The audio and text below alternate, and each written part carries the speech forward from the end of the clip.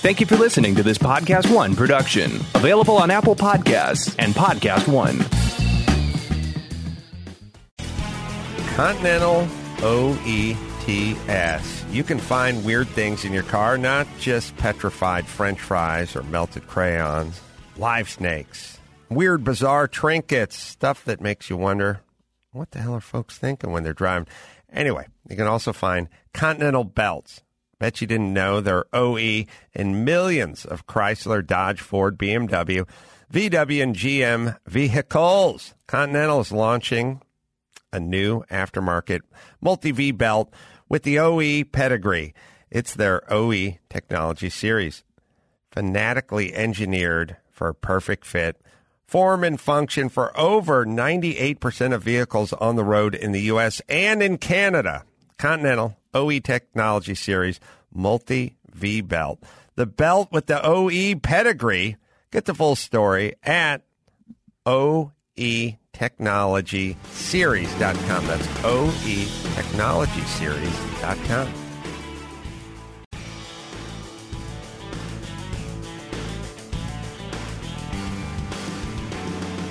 Hey everyone, it's Adam Carolla, and welcome to another episode of Going Racing, a show that highlights the fastest cars, best races, and biggest celebrities in the automotive world. Here's a conversation we had with David Gooding and Hans Wurl from Gooding & Company.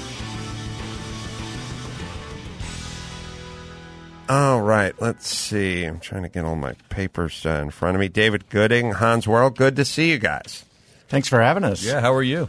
We're always busy, as you can tell, but good. And, we're in probably the same shape you are, which is trying to get ready for this circus called Monterey.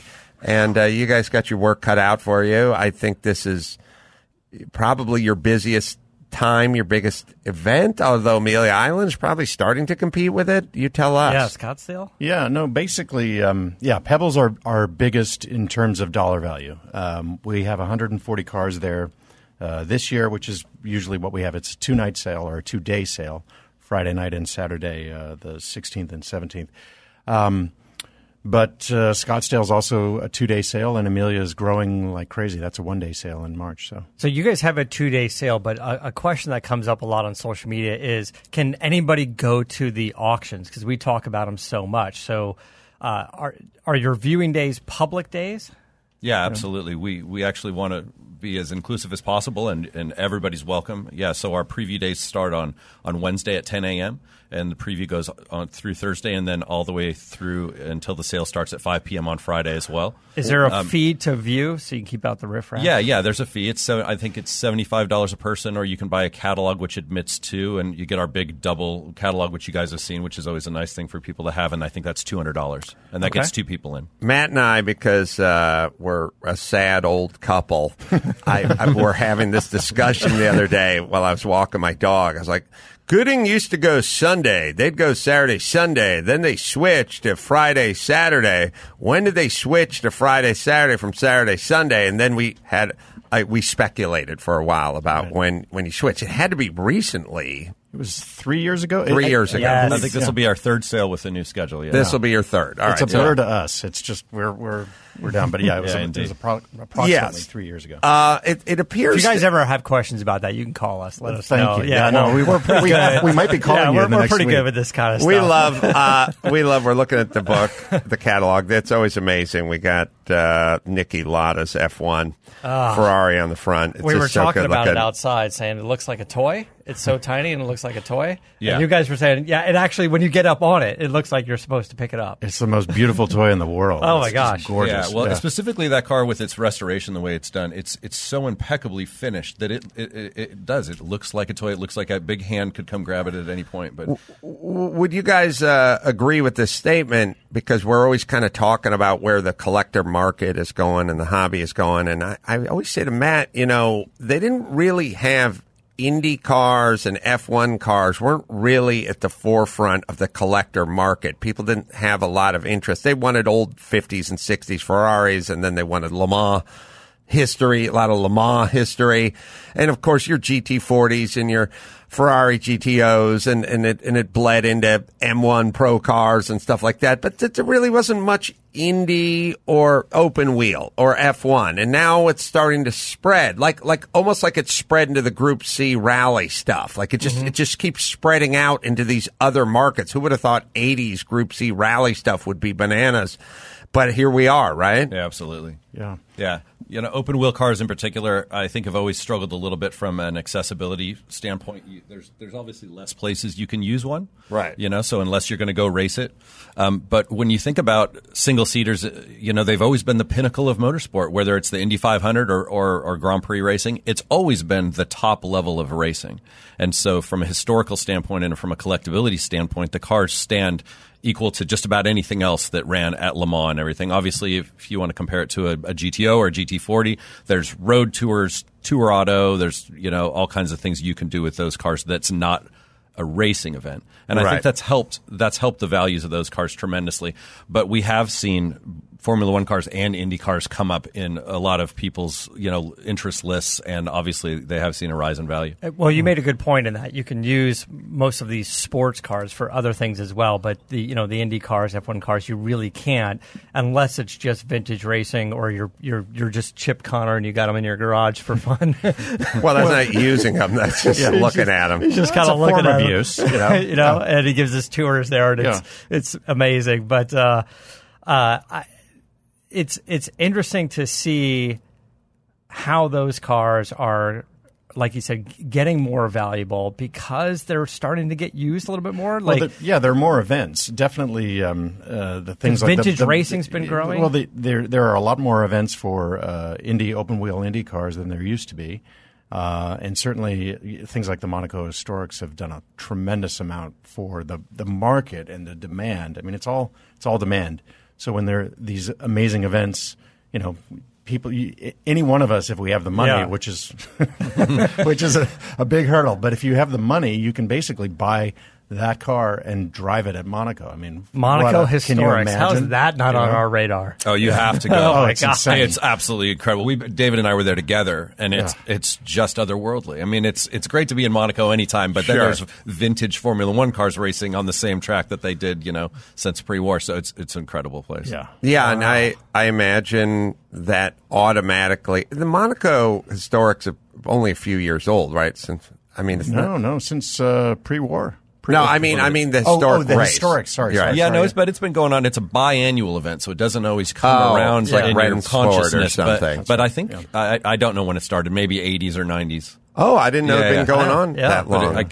Check into that, Maxipad, and we'll see. But either way, correct me, please. You now have a purpose and a place and a context for this car. Yeah, so you now get to say to your wife, "Calm down. I know it was $8 million, but guess who gets to drive it in the streets of Monaco? This guy." Yeah. And I'll have my girlfriend cheering me on. Actually, we had a few years ago. I think it was Pebble Beach in 2006. We had an earlier Ferrari 312, with the spaghetti exhaust, and we sold it. The fellow bought the car and said, "I'm going to go take it to Monaco." Took it to Monaco. Never had been.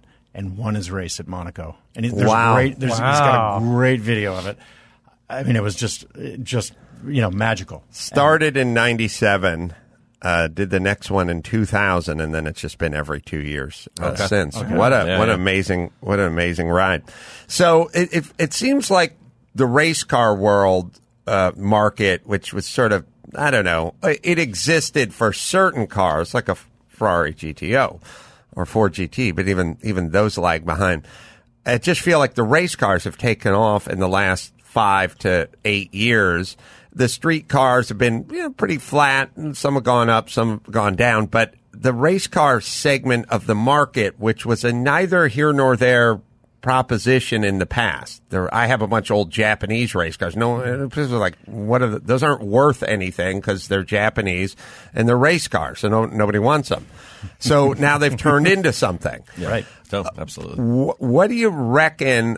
I tell Matt all the time. I go, I think everyone wants a story. Yeah. Mm-hmm. And if you own a Ferrari Daytona, that's good. and you could have a story. This is a Ferrari Daytona, but also you could pull up to Cars and Coffee in Irvine, and another guy could pull up in a Daytona. It could be the same color as yours. Right. So it hurts your story. What the race cars, there's so much story to them, and the value of the race cars all in the story. So if this car was built for Le Mans but never showed up, it doesn't have nearly the value of one that ran Le Mans or one that placed in the top on the podium or one that won Le Mans. Now the price just keeps going, right? Mm-hmm. So do you feel like people are looking for the story part of the collector market? Definitely. I mean, we cars with interesting histories are always what we love sharing with people, and that's definitely something that just as enthusiasts, we love delving into it. So definitely our clients are seeking that out, and they are, excited, enthused, and ultimately bid and buy cars if they have a great history, a great story behind them. And it's the combination, it's the human element, the human history of the cars, racing, the people, the great engineers that built them. If you can talk about that, it gives a hell of a lot more to the cars that you're showing, and people gravitate toward that. So many of these race cars are unique. As Adam is saying, they're one-off. The car could be one-off. The story absolutely is one-off. How do you start to take a car that's never been up before? Maybe something that's a racing car that's never been at auction before, and you have to start to determine a price. But there's no real comps out there. If it was a SL Gullwing, that's easy, right? Yeah. Dino is easy, right? Every auction has one or two or whatever, so people know what they're worth and what they're going to pay for them. But when you start getting into something like one of the Nissan race cars or the Niki Lauda car or something like that, where you're like, how do you start to put a number on it? Yeah, well, Matt, other than the client going, this is how much I want. Yeah. Well, we've obviously go through this with every sale, and there's new cars brought to us that every time. And Matt and I, you and I have had this discussion. We've even had this discussion about a specific car, but in general, you have to rely a little bit on comps because you have to have a leg to stand on. And one of the beauties of the auction process, obviously, is that the market gets to decide. But we do need to estimate things. We do need to negotiate with a client. So we at Gooding & Company find other enthusiasts and experts in the field and ask their opinion if it's something that's very, very obscure. Yeah. But you have to go at least to, you and I were talking about a Nissan 300ZX IMSA car, and so we looked at Trans Am cars, and you need to look at other things that it might compete with on the racetrack and other things that that mark. Other models that mark may have and what those are worth. Yeah. But it can be very, very difficult. And also then within the model or of that race car, you can have a wide disparity by, is this the car that won all the races, or was this a spare car? Did it have a bad accident? Did it have a bad accident? What tracks did it run at? Yeah. Actually, you brought up a good point in that list of something that I think Adam and I think about a lot of time during those discussions is what other cars did that car compete against? Yeah. And what are they doing? Did a mid '80s Nissan go against a mid '80s, BMW or something? And where are those? Why are those at that price? It's sometimes it's tough to look. Well, it's who. It's kind of twofold now, I guess. It's who they competed against and who they will compete against in whatever that Group 5 run group or Group A4 or whatever it is. Like who else is at that dance and how much is the admission to that dance? Who are some of the cars that might be in the front half of that pack, and what are the values of those cars? And you bring up a very good point, because some cars that were not great vintage, not great race cars in their day have become great vintage race cars because they can be modified or they're a lot more reliable than some of the front runners. So they're relatively much more valuable now than they would have been, in their time period.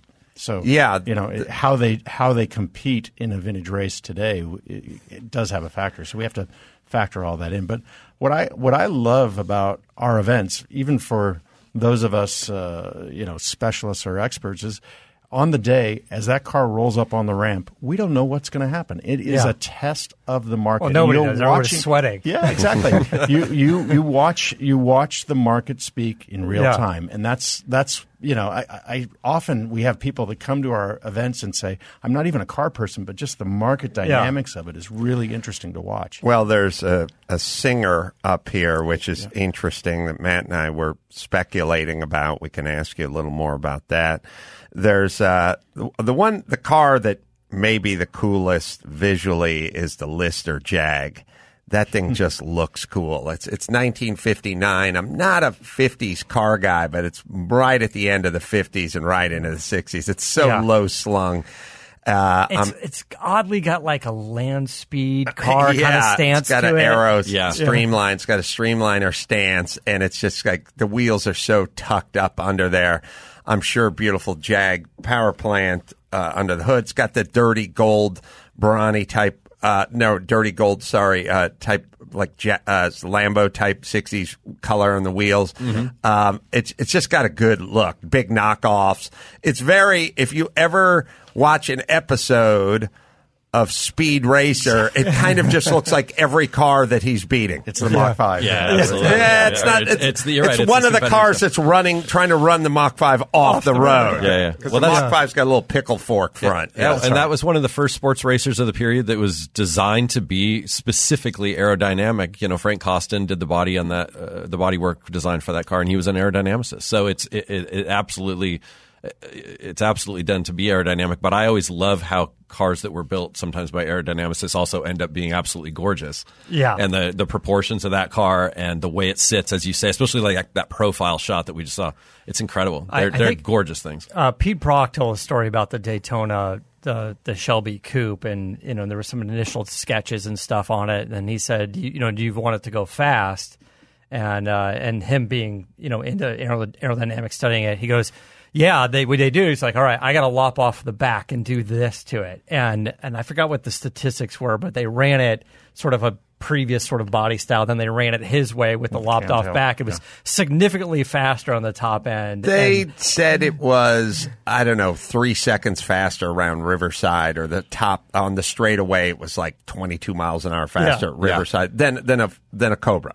Yeah, there's some version of that story because they put like a hard top on a Cobra. Right? Yeah, they've driven Cobras around there a million times, so they knew what those things topped out at Riverside, and this thing won another 20 miles an hour faster. Yeah, and the main difference was the bodywork. It was the body. The only difference was the bodywork, because underneath was just a Cobra, a standard, right? And that's Peter Brock. Just kind of, you talk about the aerodynamics. Then they didn't really have a lot of testing, or certainly nobody could afford the testing. Not the the Venice crew at Shelby. They kind of just had to rely on his studies and his expertise. Well, he found some old drawings. That story, just because I just finished this doc. I'm only an expert at stuff I do movies on, but when you want to know about something, you're like, let's do a movie on it. When he was at GM, according to Pete, he came across some old papers from like Germany or Europe or something from the 30s, and somebody had an idea about a streamliner that was whacked off at the end. Like you didn't need to go all the way out to a point. Mm-hmm. You could fool the air. The thinking it went to a point if you had chopped it and put it at an angle. And Pete said in the doc that he remembered these old papers, these old calculations, and although he couldn't read German or French, or probably German, he couldn't read the German, but he could read the numbers. Yeah. And he got the numbers, and that's what he won off of. Interesting. Yeah, very. Yeah. I wonder what the sketches were. It's also so crazy when kids would just Google everything now, like the fact that he's in Venice and he's got to get the hands on the paperwork, like calcs written out by number, and then try to read that and interpret that. I mean, I remember going to the library. It's so it's weird that we got anything. It's weird how much stuff got done. You know what I mean? Just completely analog. Then just went and got a bunch of plywood and started making bucks. Yeah. No CAD or anything. No CNC. He was really young at the time too, wasn't he? I was just looking up one of our other old gay couple discussions was, I think, Charlie Akapu and how old he was and how old Pete was, and he's in Charlie we've interviewed and has been in a few of our docs. And with this new Ford v Ferrari coming out now, he's playing. Someone's playing Charlie. Yeah. I think we surmised that Charlie was about 20 at the time, and Pete was like 26. Yeah. It's just, Wow. I mean, even these are kids out doing this stuff. Yeah, Crazy. and Smart kids. Charlie was on Ken Miles' team. Like he was on like his engineering team first, and then they all went to Shelby. But he was probably 19 or something when he started working with. right. What do you guys? I'm going to tease this because Matt's going to do a piece of Brembo business. But when a movie like Ford v Ferrari comes out with Matt Damon playing Carroll Shelby and Christian Bale playing Ken Miles, and like for instance, I've always thought that the Ford GTs were undervalued for what they were. A few years ago, they were relatively cheap compared to the Ferrari GTOs, and this is super mega whatever cars out there. They were relatively inexpensive, and my thought at the time was, they got a push rod engine with a iron block. It's the American power plant that was kind of holding them down. It wasn't a Porsche or Ferrari. Yeah. The Ford GTs are moving, and they're going to move fast, and they're going to make up that space. There was a huge space between Ferrari stuff and the Ford GT, but people are starting to realize the Ford GT beat the Ferrari. Why is there this massive gap between those two? Similarly, the Daytona, those were, I think, undervalued and underappreciated as well. But when a movie like this then comes out, with these guys, there's going to be some Oscar buzz. They held it back to drop it in November when there is Oscar gets that contention. end of the year buzz. Christian Bale's going to get nominated. It can only help, but I'm curious, like, what's your thoughts on a movie like that? Yeah, no, absolutely we do. And it parallels, interestingly, and I'm excited to see that movie. Obviously, the trailer's got we're big tons of fans. buzz. Like, we're ready to social go. media is just lit up about it, and it's a great story. So I'm really interested to see how they've interpreted it. But it parallels real well to, we have the Lauda Ferrari sitting in the book cover. Yeah. And obviously the Rush movie, was out and chronicled really well the Niki Lauda and James Hunt rivalry. And I guess we're going to have a little bit of a test case as to, there's no established market for a 312T at auction, but we're going to find out and talking to our clients exactly what they thought of that car in relation to the movie. I think it can have, it can't have a detriment to the marketplace on a Ford GT40. Anything that brings the cars out into the consciousness of people. And explains the kind of romance and allure of the time and the drama that was involved. Motorsports, and we were talking about the story earlier, is a romantic, dramatic, dangerous thing. And obviously in your documentaries, Adam, you've addressed this. And I think once people really once they delve into it, they find that it's a little microcosm of a lot of drama that happens in life. And the cars are the stars, absolutely, along with the drivers. So, yeah, we absolutely welcome. So you see a significant or a minor pop in valuations? I think it can have a significant pop. I mean, I think I was just as you were describing it, I was thinking back on the pre-Tucker market. I have to be careful about saying that. Yeah. Sure. Yeah. The pre-Tucker, before the movie and after the movie, the market definitely took a blip up. How much of it is directly correlated? I definitely think there's a correlation. I think that's true. Awareness. I don't. Tuckers are, $2 million now, or people want $2 million for them. I don't know if they're getting them, but that's what they want. And Tuckers formerly were just kind of funky cars from the 40s. That no one really not a knew lot of about. awareness. I think that movie created awareness, but awareness sort of in a positive way, which is interesting because sometimes people pass away and you think those vehicles or something are going to pop, and a lot of times it doesn't. I think it's just because of the negative sort of tragic aspect of it. When Shelby passed away, I don't think the cars did anything really, right? But when something a little bit more exciting like Ford versus Ferrari comes out, I think it will. I think there's this, my feeling from sort of examining the zeitgeist of this is there's a steeping period. Like when Steve McQueen died, his stuff didn't pop because he died. He just went. He just died, and it took like 20 years to have the market kind of go, oh, that guy was a cool guy.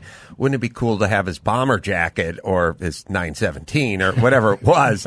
But I mean, he was dead for 20 years. Yeah. It's sort of like Freddie Mercury dead for 28 years, and then or whatever it was, and then they make a movie. They never really come out with the movie. You'd think they'd go, this guy died, now let's have the movie come out next year on the anniversary of that. Oh, no, they wait decades. It's weird. By the way, every time they don't wait that long, it's not very successful. If there's some sort of tragic when thing they happens rush. When they rush to get Angry Birds the movie out, because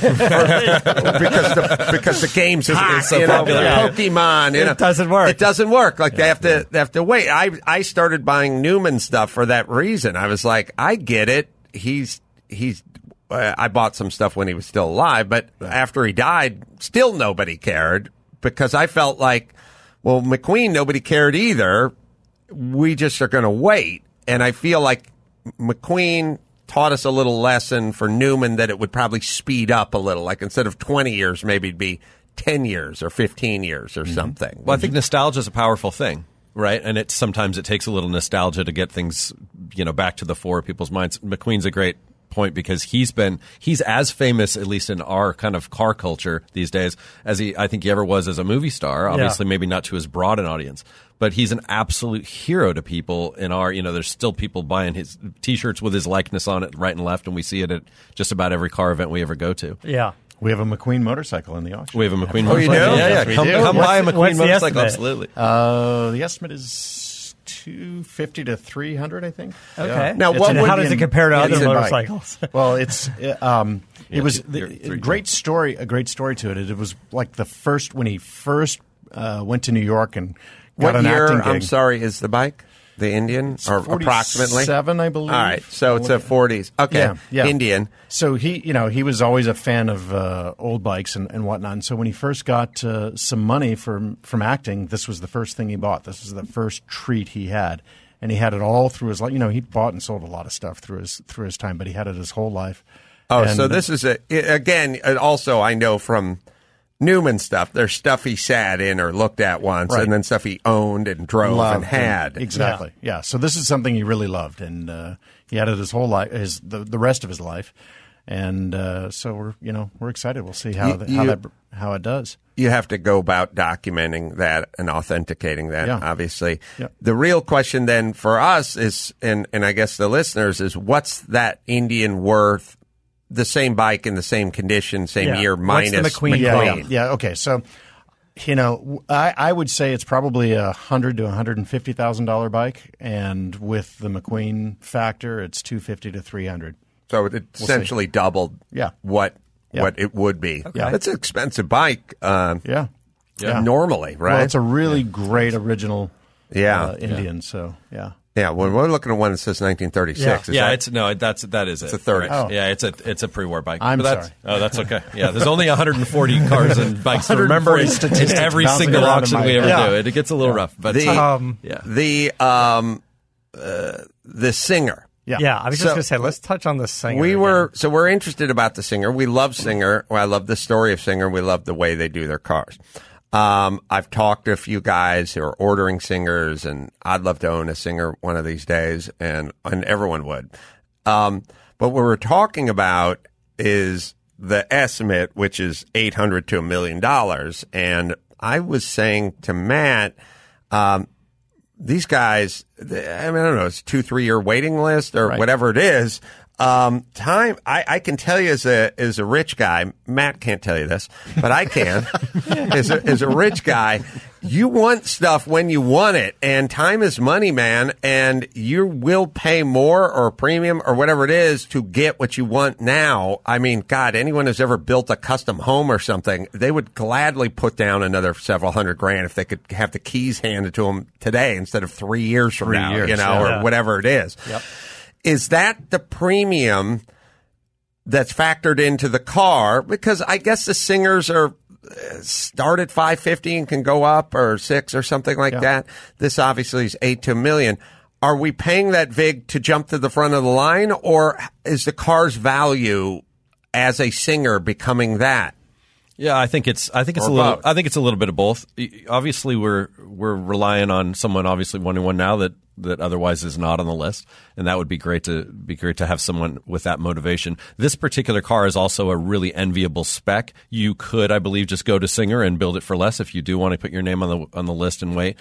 But it isn't a car that you would end up with at like that base price of a 550 range, which I think is somewhat accurate. You know, we could check that obviously, but it's done to this amazing 4-liter lightweight spec with seats that they don't usually use in those cars. That was custom done by this guy. It's in incredible colors. It's still kind of as new when it comes to a condition standpoint. So.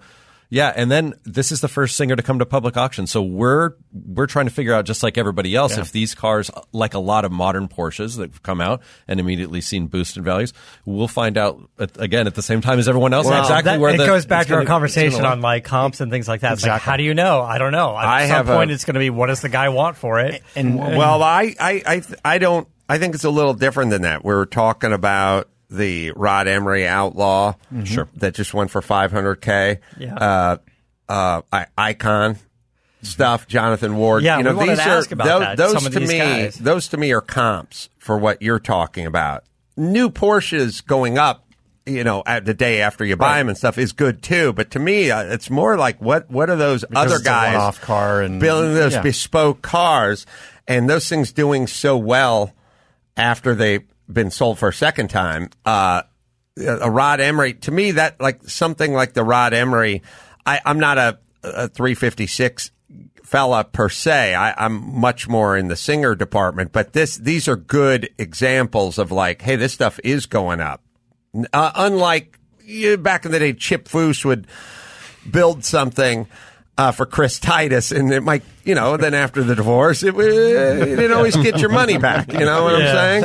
Yeah. Good news is she's getting half of less. Well, the long-term collectability is always going to be in flux, and it's always something that's going to change, and that's going to come decade to decade. And so establishing it now is obviously something that an auction is going to be really good at. And like I said, we'll find out. But your examples, I think, are all very astute, because the first people to ever do Porsches like Singer is doing them is Singer. The first person to ever treat 356 resto modding and restoration like Emery is the Emerys. And the first person to do stuff like Jonathan Ward is doing is Jonathan Ward. And so they're really, really interesting cases like that, where someone had to pay up right at the beginning for Raychem wiring harnesses and carbon fiber this and that isn't always an easy thing to get your money back out of. But they've taken on this mystique, and the quality of the products is so over the top that I think there's long-term collectability built in. At some level. Yeah, and we had that again. It goes back to what we were saying earlier. We don't know what it'll do, so it'll be interesting to see where it's going to end up. And on the day we'll find out. Everybody with a Singer and everyone who works at Singer is definitely going to be watching, because that will literally tell them that day what that car is worth, or what the car you ordered is going to be worth, or what that Singer is worth. But of course, each one is different. So I know, but it'll if a guy, we'll get back to the wives here for a second. If a guy has ordered his Singer for $675 and his wife's giving him a lot of shit, and that's a ton of money to spend on a car, and why don't you just spend $250 and get a new Ferrari you could have got tomorrow, and now you're waiting 3 years, and she's up his ass, and that thing hammers for $935 or whatever, then he can look at his wife and go, shut up. Yeah. Which is what we're all striving, for out of life. We're all looking for this. Yeah. I mean, we're going to say to your wife, like, okay, now get off my back. We know that when my car's done, I'm not saying it's going to hammer for $935, but we know when it's done that this $675 seemed like a good investment. It is. It's an interesting benchmark. You're right. It's this weird, like, sort of rich guy and gal world benchmark where, we do this show and Ken Lingenfelter sits here and he goes, hey, I got good news. I was just selected to give Ferrari $2 million, for a lot of Ferrari. And then that's a wonderful car. I was like, oh, wow, must be a wonderful letter to get in the mail. Yeah. Like, congratulations, we'll take your money.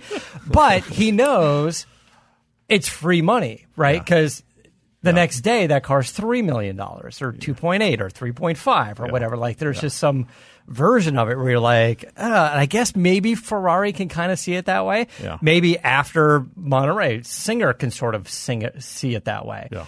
But the one thing that I thought was kind of interesting is why these, I don't know, micro manufacturers or coach-built manufacturers are the ones that are standing out in the crowd as opposed to the one Ring Brothers car or the one Chip Foose car. Like, those cars are pretty special. They're all hand-built, but Singer needs to make 30 cars, 40 cars, all a little different, but they need sort of a manufacturer mentality. Emery, Singer, Icon. By the way, Jonathan Ward's derelict cars are amazing, but that's not his sort of manufacturing conveyor belt cars. It's his Broncos and his Land Cruisers, and those are the ones that are popping up for money.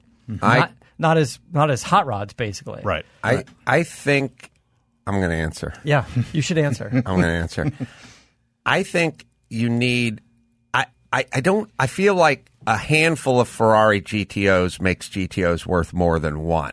Like when you do, like, you hear that one, oh, it's a Schnauzer. And you go, what is that? Oh, it's a defunct German company. And you're like, oh, I don't know what that one car is. Like, we need a little more.